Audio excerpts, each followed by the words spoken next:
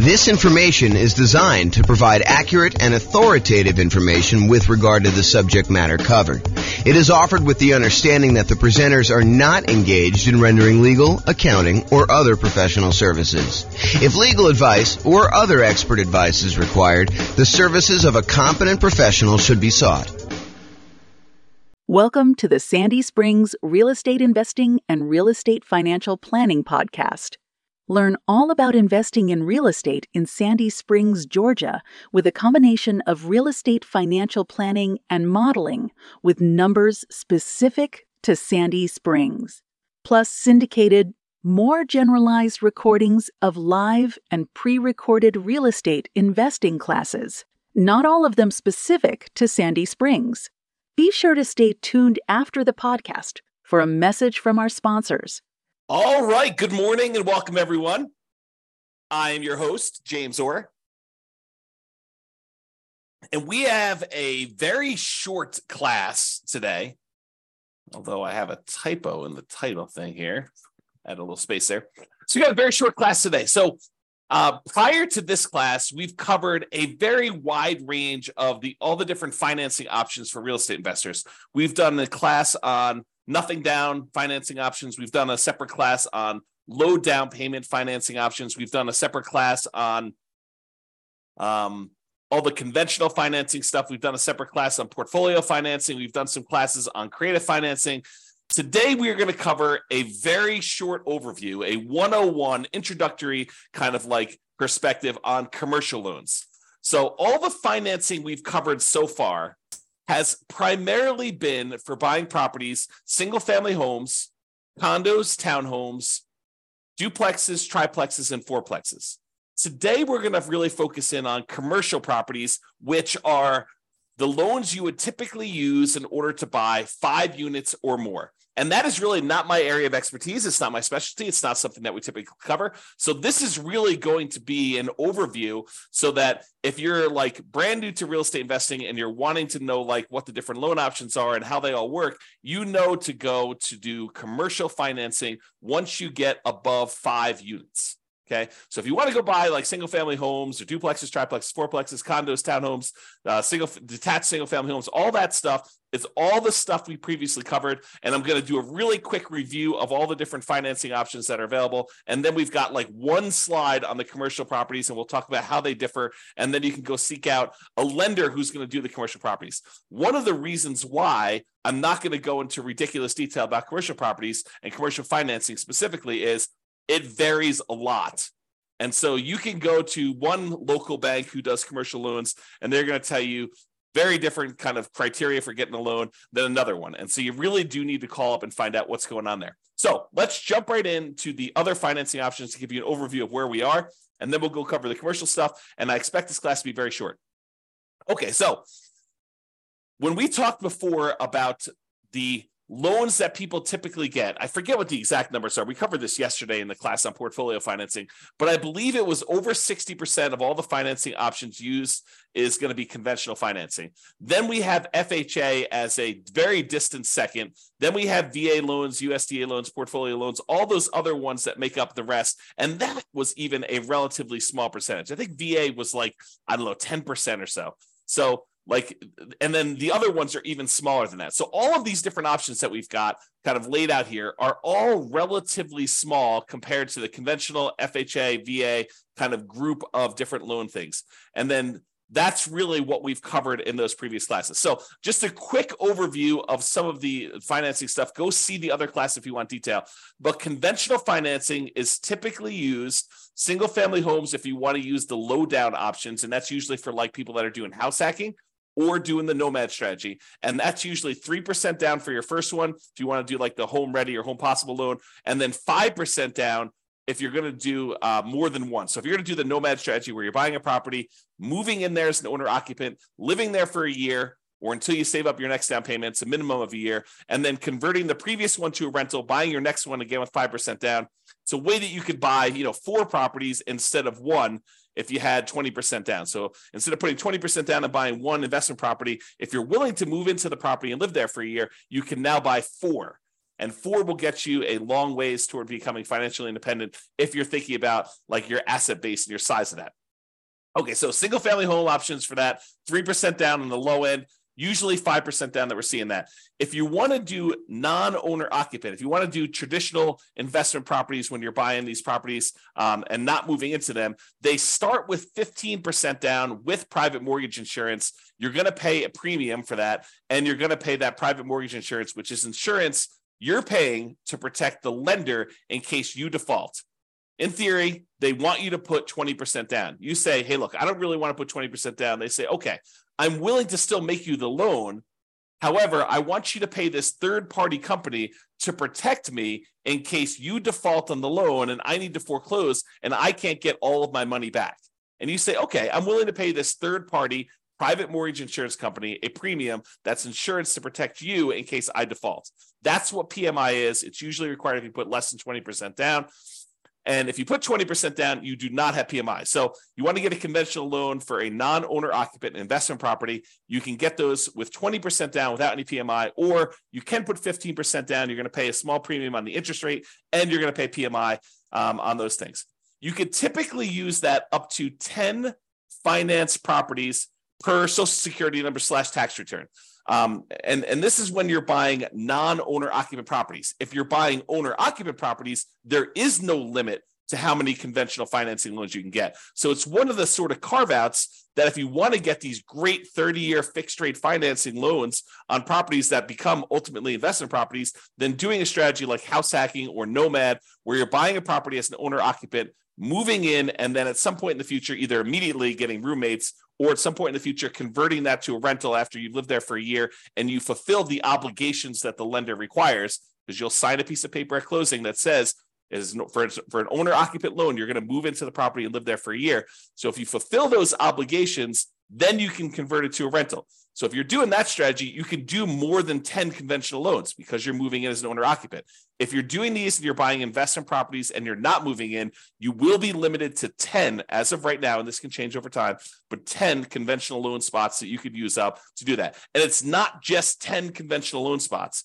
It's 10 loan spots on your Social Security number. So FHA loans would count, VA loans would count, USDA loans would count, even portfolio loans would count when you're doing those types of strategies, when you're trying to get your like loan spots used up. So realize that there is a limitation there when you're doing it, which is why we covered portfolio financing in the previous class. Portfolio financing is typically the financing you move to once you've used up all your loan spots. There's a couple other exceptions. Go watch the portfolio financing class for more information on that. However, that's typically what you move to when you get to your 10 loan spots. Okay, so that's all the conventional stuff. FHA, it's as low as 3.5% down. Again, this is primarily for house hackers and nomads who are going to be moving into the property.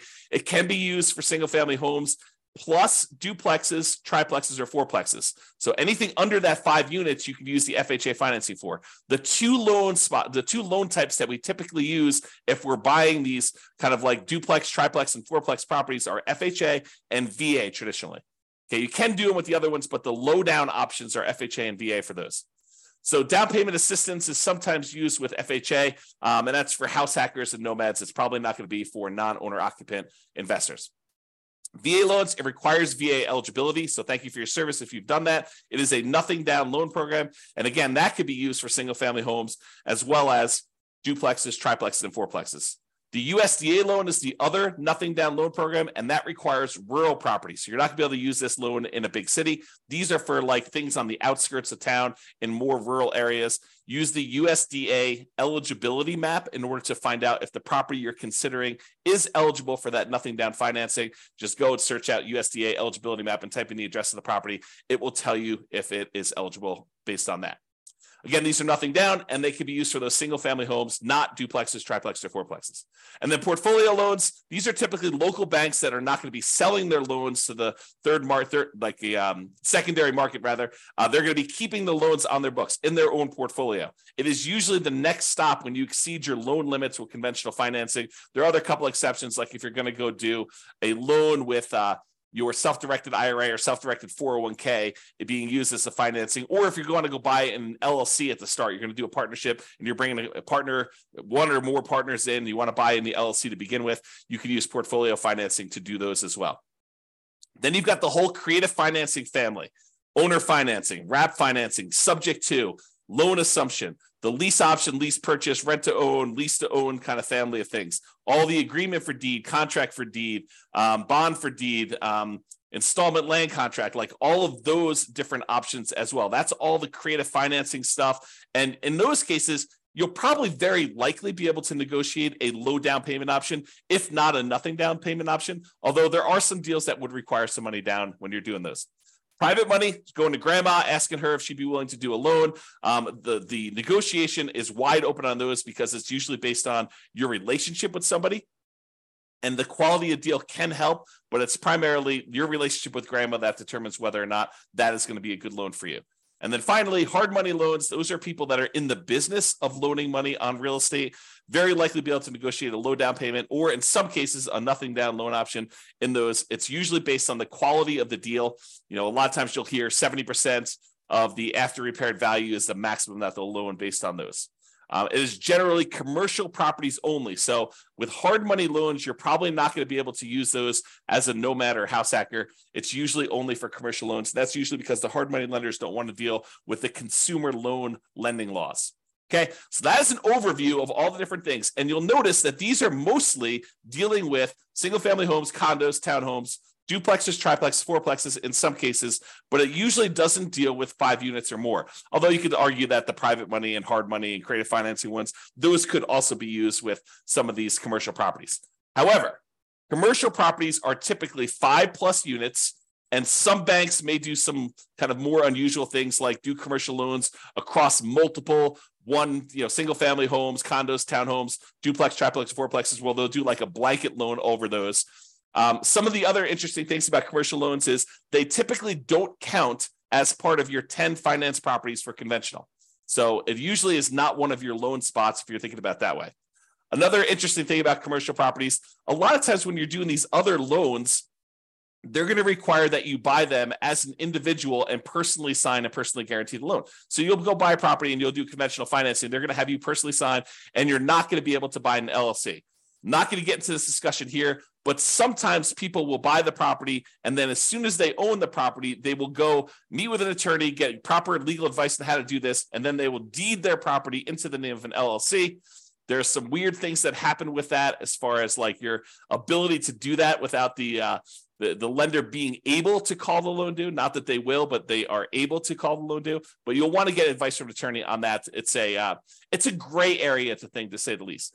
However, when you're getting a commercial loan, you could usually use the LLC directly to borrow.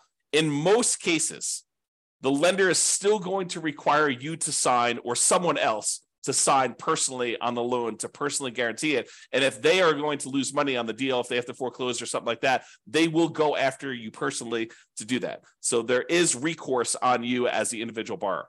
So these loan programs, and one of the reasons why we're not going into a lot of detail, these loan programs vary and they constantly change.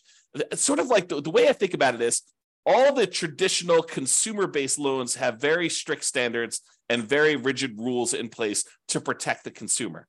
However, commercial financing is sort of the wild, wild west. All the rules and everything can vary. They're kind of like setting up what they can do there. And so realize that if you're going to go do commercial financing, just go in eyes wide open and realize that the programs are not standardized and that you'll likely have that. I would also point out that most of these loan programs, there's some exceptions in here, but most of these loan programs, one of the advantages of getting these is that they are 30-year fixed rate financing. However, when you go to commercial loans, a lot of times there are exceptions where you can get fixed rate financing. It's kind of difficult to do, and they're harder to get and more cumbersome to apply for.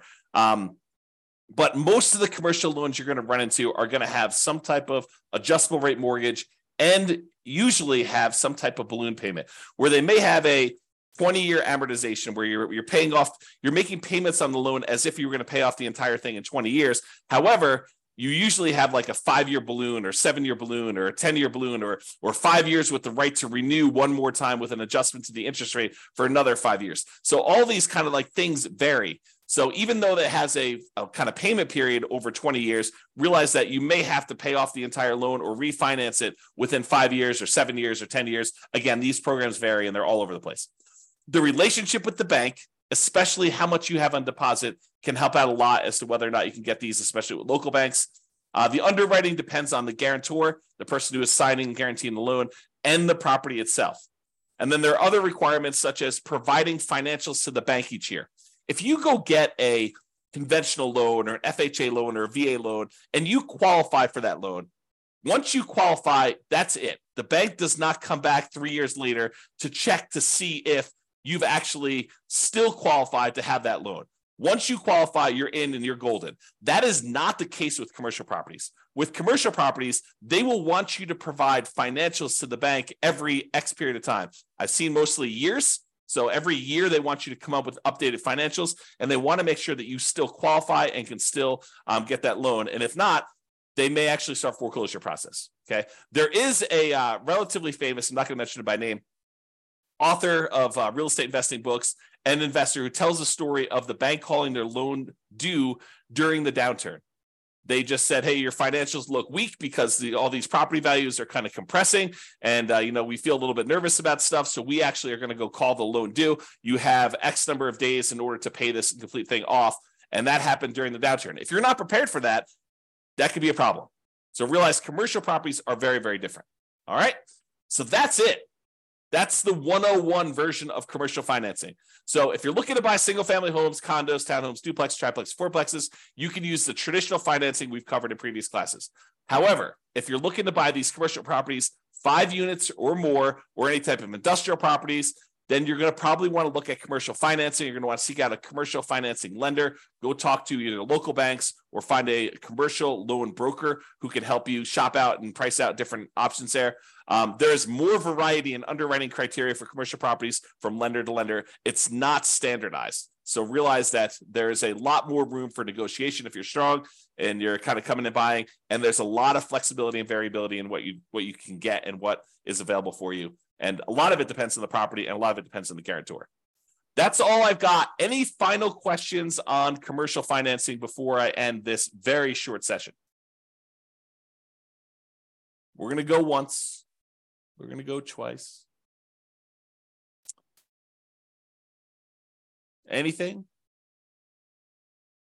All right. Well, that's all I got then for you. Thanks, everybody, for coming on. Oh, wait. Nope. So, okay. No questions. Thanks, Dan. I appreciate it. You're very welcome. Good to see you. I haven't seen you in a while.